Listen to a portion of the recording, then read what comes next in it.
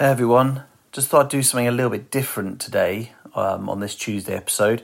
Now, I was asked to do a speech in Christ Pieces, which is a beautiful park here in Cambridge, about a month, 6 weeks ago, something like that, before the lockdown certainly happened. So it must have been about early October time. And I decided to record it on my phone, and I thought I'd share it with you because the speech itself, I don't know if I probably have mentioned this a little bit, but I'm involved in local politics. And I think the US trade deal, as Britain has left the European Union, as it's now trying to forge its way in the future with different countries, I think that food standards should be at the very top of the way that we look at how food is manufactured, what goes into our food, what sort of food we're feeding our kids and and our family members. And I was just really concerned that the US trade deal might mean the lowering of the standards that we've had protected as being a member of the European Union. Now, this speech has actually aged a little bit because Joe Biden wasn't at the time elected, wasn't the president-elect, although don't tell Donald Trump, he's not so sure about it as himself at the moment. So I do refer to Trump more than I do to Biden. However, Biden has actually done on the 2nd of December what I said he probably would do, and that's put America first. And of course, that is his job as the leader of that country. And it turns out he's now saying he wants to pause any trade deal with any other country until he gets the sort of American domestic policy correct first and American jobs and American competitiveness. Now, this speech is non-partisan.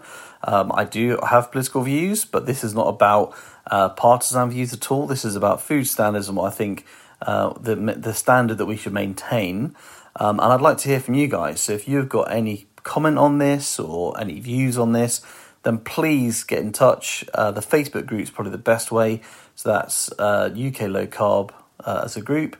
And yeah, I'd like to hear what your thoughts are. I'll now play that recording to you. Dan Greif, he has been the Labour candidate at the previous 3 elections for South Cambridgeshire, and he's particularly interested in how this would damage food standards, because he owns his own bakery and has his own podcast. Thank you. Thank you, Dan. Thanks. Morning, everyone. I'm not feeling too well, but I have had a negative test, so I'm all clear. I particularly want to talk about food standards today because I think it's a thing that most people in this park walking past don't even think about.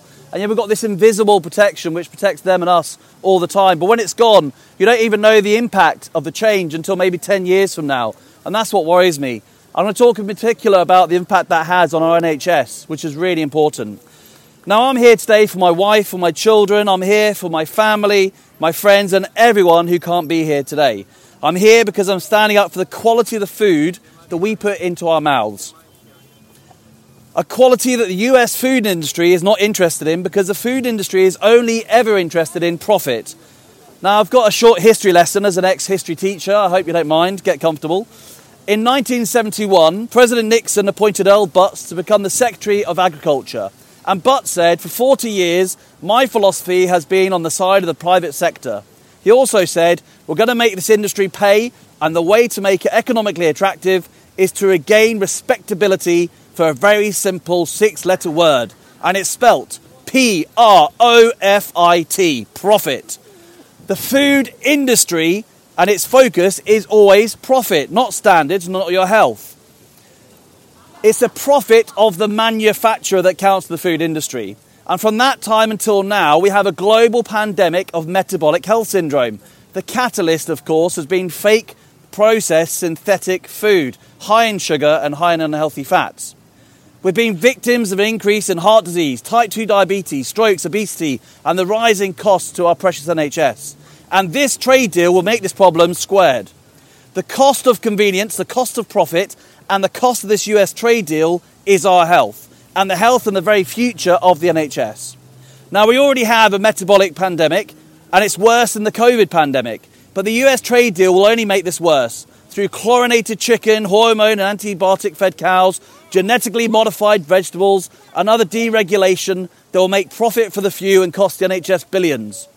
Now, Sir Peter Westmacott, the previous UK ambassador to the US, said, the moment you get Delaware chickens being sold across the United Kingdom, and the mass production of hormone-enhanced beef and lamb, competing with our niche farmers in the Welsh and Scottish Highlands and also in Cambridgeshire, many of our farmers and poultry producers will be under severe threat. Now, the argument is always the same. What about the free market? The free market rules everything, apparently, in our lives. But what free market do the Americans, and particularly Trump, believe in? They believe in protecting their billionaire friends and about protectionism for their profits. It's not about the price in your pocket. It's about making sure the government steps in to help out the most wealthy. And that's why I don't trust Trump. Now, it's easy with a grotesque character like Trump to get lost in the outrageous things that he says, but we must look at his actions. He slashed the corporate tax rate from 35 to 21%, helping his rich friends at the expense of the US citizens. And he divided over 5,500 Mexican families, locking children in cages. Those actions speak words. They tell us that he doesn't care about ordinary people like us. And I can tell you this as well. When it comes to telling our Prime Minister what to do, he'll speak to Johnson, our weak PM, and Cummings will then tell Johnson what to do. The only strength we have is in standing together against bullies like Trump. And believe me, Biden will also put America first.